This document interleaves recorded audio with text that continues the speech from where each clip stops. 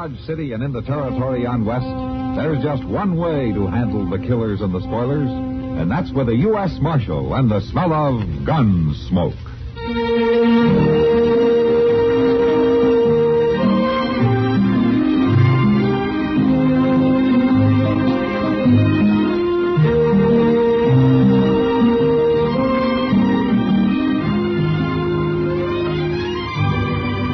Gunsmoke, starring William Conrad, the story of the violence that moved west with young America, and the story of a man who moved with it. I'm that man, Matt Dillon, United States Marshal. The first man they look for and the last they want to meet. It's a chancy job, and it makes a man watchful and a little lonely.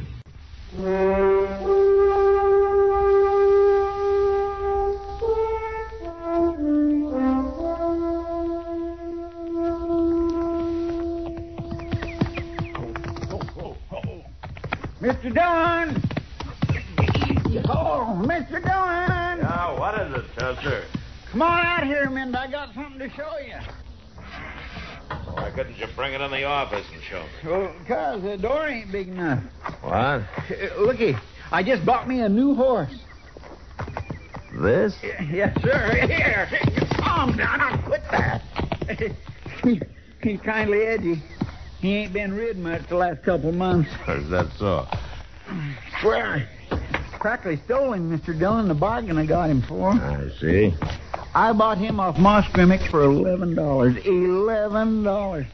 And Moss paid $14 for him just last week to one of them Texas trail drivers. Guess I was kind of lucky to catch Moss in a weak moment, If huh? you asked me, I'd say it was that trail driver who was lucky, Chester. Oh, what are you talking about? This is a good horse. Yeah, he might be if it wasn't bowed in both front legs, didn't have bad hocks, and wasn't wall-eyed, Roman nose, and probably wind broke. Wind broke? I'd say that horse is worth about $5, Chester. On a gamble, of course. $5? Mr. Dillon, if that horse ain't worth 20, I'll eat him. Raw. And I'll tell you something else. If you Hey, just wait a minute, Chester. What's the matter?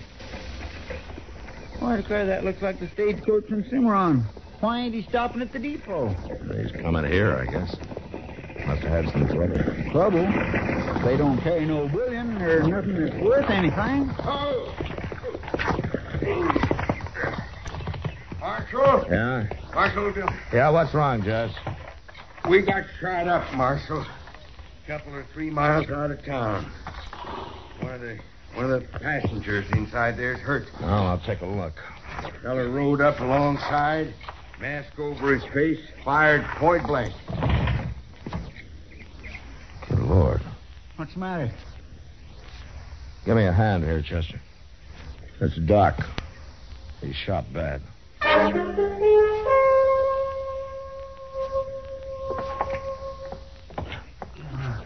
He's all right there. Here, let's put him down on the couch. Oh. Easy now. Matt? That's you? He's coming too. Matt? Now, don't try to talk, Doc. You're going to be all right. Chester, you see if you can find Kitty, will you? All right, sir. I'll get her over here right away.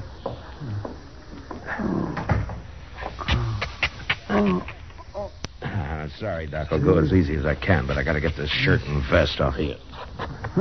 I want to see what that bullet did. It doesn't hurt much, Matt.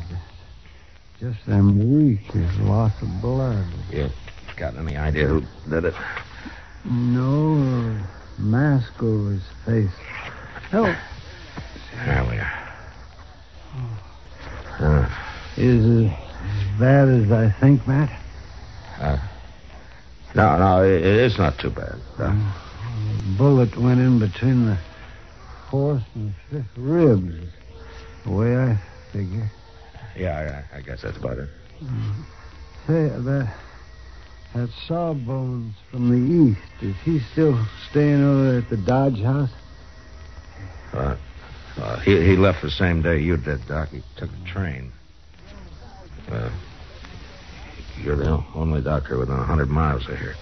Oh, well, that bullet's got to come out, man.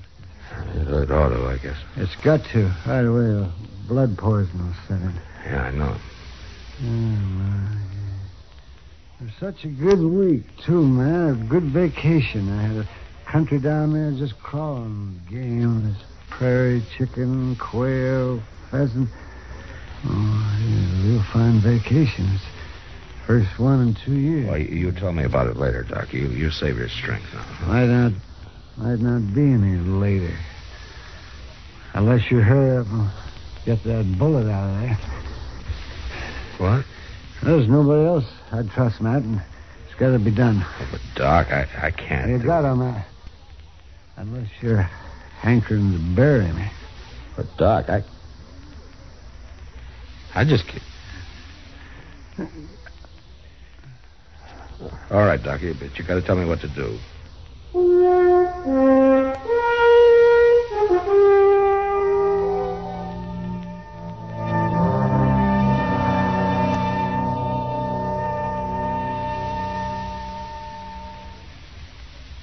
Now, just listen a minute, if you will. I've got a little story to tell you. Well, it's not so little. It's sort of a tall tale. It's about John Darling. Maybe you've heard of him. Used to be a boatman on the Erie Canal. Moved west and became a farmer. Well, old John Darling was a hard worker, he was. Became a real champion farmer. They tell about one time when John was re-shingling his barn. A heavy fog rolled in, but that didn't slow him up at all. No, sir. He kept hard at his shingling till noon. Well, while he was having lunch, the sun came out. And John discovered he'd laid the shingle roof 40 feet above the rest of the barn. Winters used to get pretty cold up that way, but this one particular winter was the granddaddy of them all. It got so cold that the air froze thick, and you had to push real hard to get through it. Well, this heavy air wouldn't let the smoke out of John's fireplace chimney. He found a solution, though. He whittled himself a paddle, fixed an oarlock to the fireplace, and he pushed the smoke up the chimney. He sat there by the hour, rocking in his chair, paddling the smoke and singing. Everything worked real fine till one bad night when the smoke froze into a 96-foot column straight up from the chimney. It was too much for him to lift with the paddle, and he just had to suffer through the rest of the winter as best he could. It was kind of a joy, though, in the spring when things began to thaw out. He had lots of entertainment listening to singing coming out of the melting smoke. The songs he'd sung during the winter had frozen right into the smoke as it went up the chimney. Fact of the matter was, he got so interested listening to himself sing that he tripped and broke a bottle of growing tonic he'd concocted. This stuff was pretty powerful, and it soaked down into the ground where he'd planted wheat. Next morning, John was one surprised gent when he stepped outside. Yes, indeed.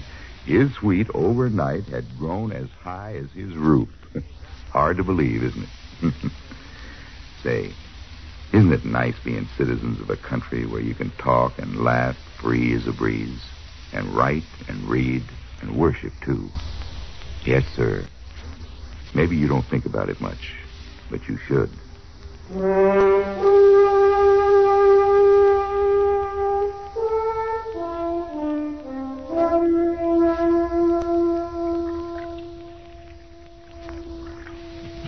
Matt, Yeah, Doc. you scrubbing your hands real good? If I go much further, the bones are going to be showing. You use plenty of that yellow soap? Yeah. I got her, Mr. Dillon. Oh, thanks, Chester. How about Kitty? Matt. Doc, I'm sorry. How do you feel? Oh, terrible, Kitty. I don't suppose you thought to bring a bottle. Well, knowing you, that's the first thing I thought of. Kitty, you're an angel. How much? Well, half a glass for a start. Doc, don't you think maybe you ought to take it kind of easy? That stuff might not go too good with chloroform. Chloroform? The bullet's got to be cut out before it starts blood poisoning, Kitty. But, Matt, you don't know anything about operating. I'm not any happier about this than you are, but it's got to be done. Kitty, will you please hand me that whiskey? Oh, yeah, I'm sorry.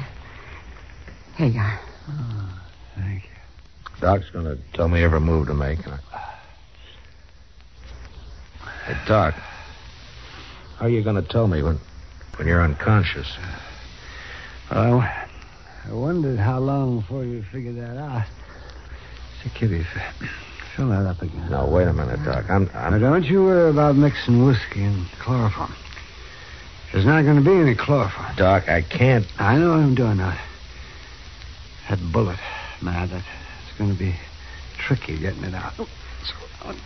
Doc, isn't there something I can do? Yes, will you pour me that drink, please? And Matt, you bring that bag of instruments over here, will you, and spread them out there on the table. And I'll show you what you're going to need. Look, Doc, I don't... Go on now. You hurry up. All right. Kitty. Here you are. Oh, thank you, Kitty. Oh. Well, what are we going to need here, Doc? Well, let me see now. Let's see that turn over. Oh, that thing there looks like blacksmith's nippers. Oh, these? Yes, that's right. They're forceps. Yeah. Now, and then those two things right there, you see? They're probes. Uh-huh. And then that hook probe, too. We'll need that to get hold of the bullet. Yeah. And then a couple of them little knife things right there. Lancets. You mean these? That's right. I guess that ought to do it, so. You can just put the rest of the stuff away. Yeah. And, Chester? Yeah, Doc? You bring that brown bottle off that shelf there. Will you? That's iodine. Sure, Doc. Kitty, I'll have another little drink there before you leave. But, Doc... Whatever he wants, Kitty. It's his party. Yeah,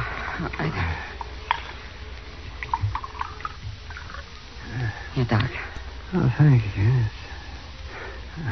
I'll be back when you need me. Oh, thank you, Kitty. Good luck, Doc.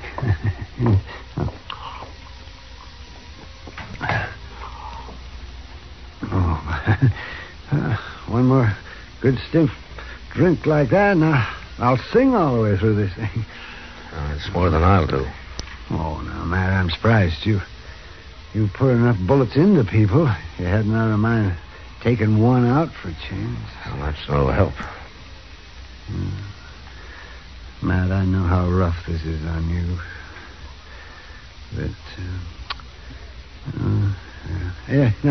here, let me get a good grip on the sides of this couch here.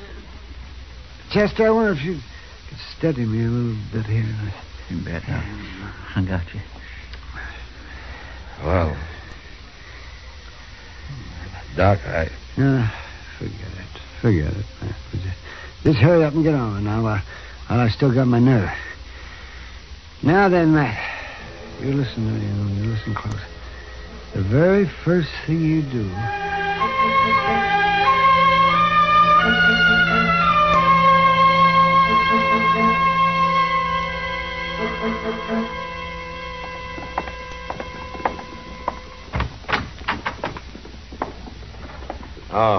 How are you, Chester? Oh, Mr. Dillon. How's Doc? Just about the same, I'm afraid. He's breathing pretty weak. Yeah. He ain't come to yet. Miss Kitty's sitting with him for a while. I'm getting worried, Mr. Dillon. It's been pretty near 24 hours now. Yeah, I know. It just don't make sense. Doc never had an enemy in his whole life. I know that. It couldn't have been somebody trying to rob the stage, or they'd have shot the driver. No, it wasn't a holdup, Chester. Say, look, maybe they mistook Doc for somebody else. No, I thought of that too, but it just doesn't make sense. The only other passenger was a salesman from the east, and he doesn't look anything like Doc, and he doesn't know a soul in this part of the country. No, it was Doc that the gunman was after. But why? There ain't a person in this town that ain't beholden to Doc. It seems like there's one who isn't. First vacation Doc's took in over 2 years and has to end up like this. Why, if Doc was to die, this town would be in a real trouble. Forget it, Chester. There's no use jumping at things. As long as I live, I won't never forget Doc laying there, gritting his teeth, turning white, and still trying to grin while you dug that bullet out of him. Whoever done that must have been crazy. I thought of that, too. Or maybe a stranger in town who didn't know Doc, but that still doesn't help. Come in. Anything I can do for you? You sure can, Marshal. You can get your hands up. You two. Well, I'll take that gun of yours, Marshal. There. That's better. What's on your mind, mister? You've been talking all over town, telling what you was going to do with that fellow that shot that doctor. Well, Marshal, you're looking at him.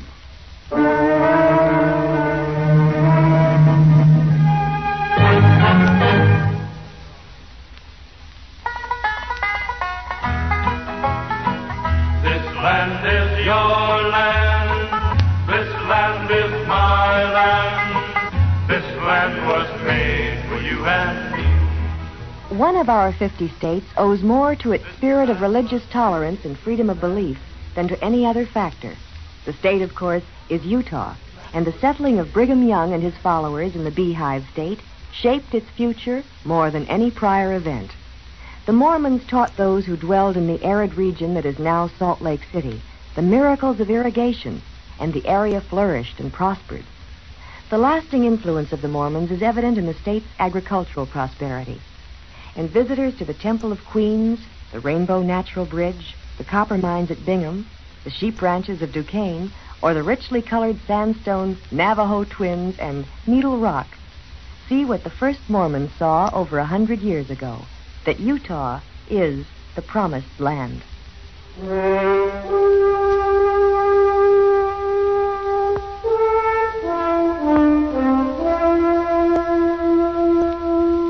All right, you got my gun, mister. You mind if I put my hands down now? Just don't neither one of you try nothing, that's all. What's your name? What difference does it make? I kind of like to know who's pointing a gun at me. The name's Bricker. Hod Bricker. You're new in Dodge, aren't you? You've been here a couple of months. We? You asked too many questions, Marshal. I'm going to ask one more. Why did you shoot Doc? Because he had it coming, that's why. And if he... Oh, you hold it there. Take it easy, Chester. Well, I was just shifting my feet around. You two know what's good for you. You won't know more than breathe. What did Doc do to you, Bricker? Plenty. Something bad enough that you wanted to kill him? 10 times over. Doc never hurt nobody in his whole life. You shut up. That's what the marshal's been saying all over town. That doctor never done nobody any harm. That whoever shot him was a dirty skunk and hanging was too good for him. And you don't agree with that, huh? I said he had it coming, didn't I? And I had plenty of reason. Is that why you came here, to tell me about your reason? Well, I just wanted you to know, that's all. But you try to make a move, and I'll shoot you, Marshal. I didn't come here to, but I will if I have to. Yeah, you said that. All right, Bricker, what about your reason? What did Doc do to you? He killed my young'un. That's a gall dang lie. Shut up and stay back there. Do like he says, Chester. 6 years old. Our only young'un. And he killed her just as sure as if he had pointed a gun at her head. But he didn't point a gun at her, did he? It was just the same as. She was took sick sudden like with the chokes. And I come for the doctor. And he was gone out of town on a hunting trip. The only doctor here, and he was gone. He's got no right to, when he's the only doctor in town. That was the only vacation Doc's had in over 2 years. And there wasn't nothing we could do for her. I sat with her for 2 days and 2 nights, watching her fight for her breath, all the time getting weaker. And finally, she died. And day before yesterday, I buried her. So you got a gun and went after Doc, huh? I heard he was coming back to town yesterday, so I rode out and met the stage and shot him. And he had it coming. You figure killing Doc would bring your daughter back? Well, if he had been here like he ought to, she'd still be alive. Maybe, and maybe he couldn't have saved her anyway. He ought to have been here. Now, you shut up and listen to me. I seen Doc work 72 hours straight without sleep during epidemics. There's a whole lot of people walking around Dodge today who wouldn't be if it weren't for Doc, and some of them are young'uns, the same as yours. Doc would have been the sorriest man in town if he'd known about your daughter, but he didn't know. Because of something he didn't even know, you lost your head. And you went out like a mad dog and you shot him down. And now you're sorry about it. What are you talking about? That's what it is, isn't it? You come to your senses now. That's why you come in here, to give yourself up, isn't it? I told you, I know what you told me, but that wasn't your reason for coming, was it? Now, you hand over that gun, Bricker. You stay back. I'll kill you. You won't pull that trigger, and we both know it. You hand over that gun.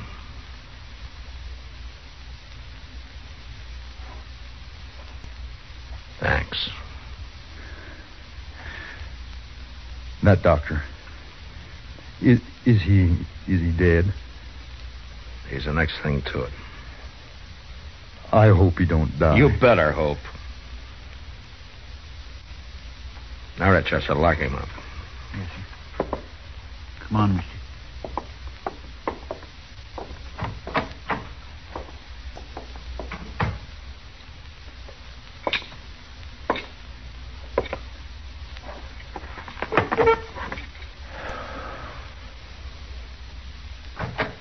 Matt? Huh? Oh, Matt. What is it, Kitty? Matt, I think Doc's going to be all right. He's awake, and he's mean, growling. That's a good sign. He says if he's not out of bed in 3 days, you'll probably take over his practice. Now that you've had a try at it. You know something, Kitty? No. What, Matt? I think I'm going to send that miserable old goat to Bill.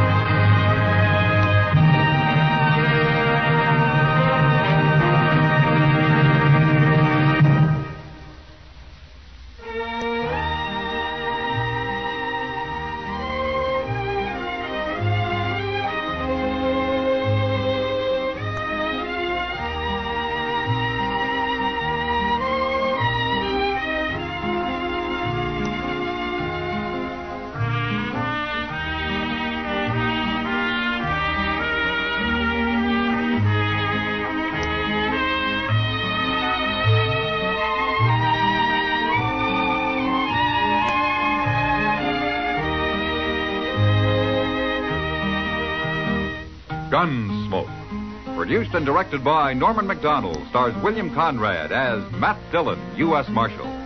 The music was composed and conducted by Rex Corey. Sound patterns were composed by Ray Kemper and Bill James. Featured in the cast were Parley Bear as Chester, Howard McNear as Doc, and Georgia Ellis as Kitty. George Walsh speaking. Join us again next week for another story of the western frontier of America in the 1870s on Gunsmoke. This is the United States Armed Forces Radio and Television Service.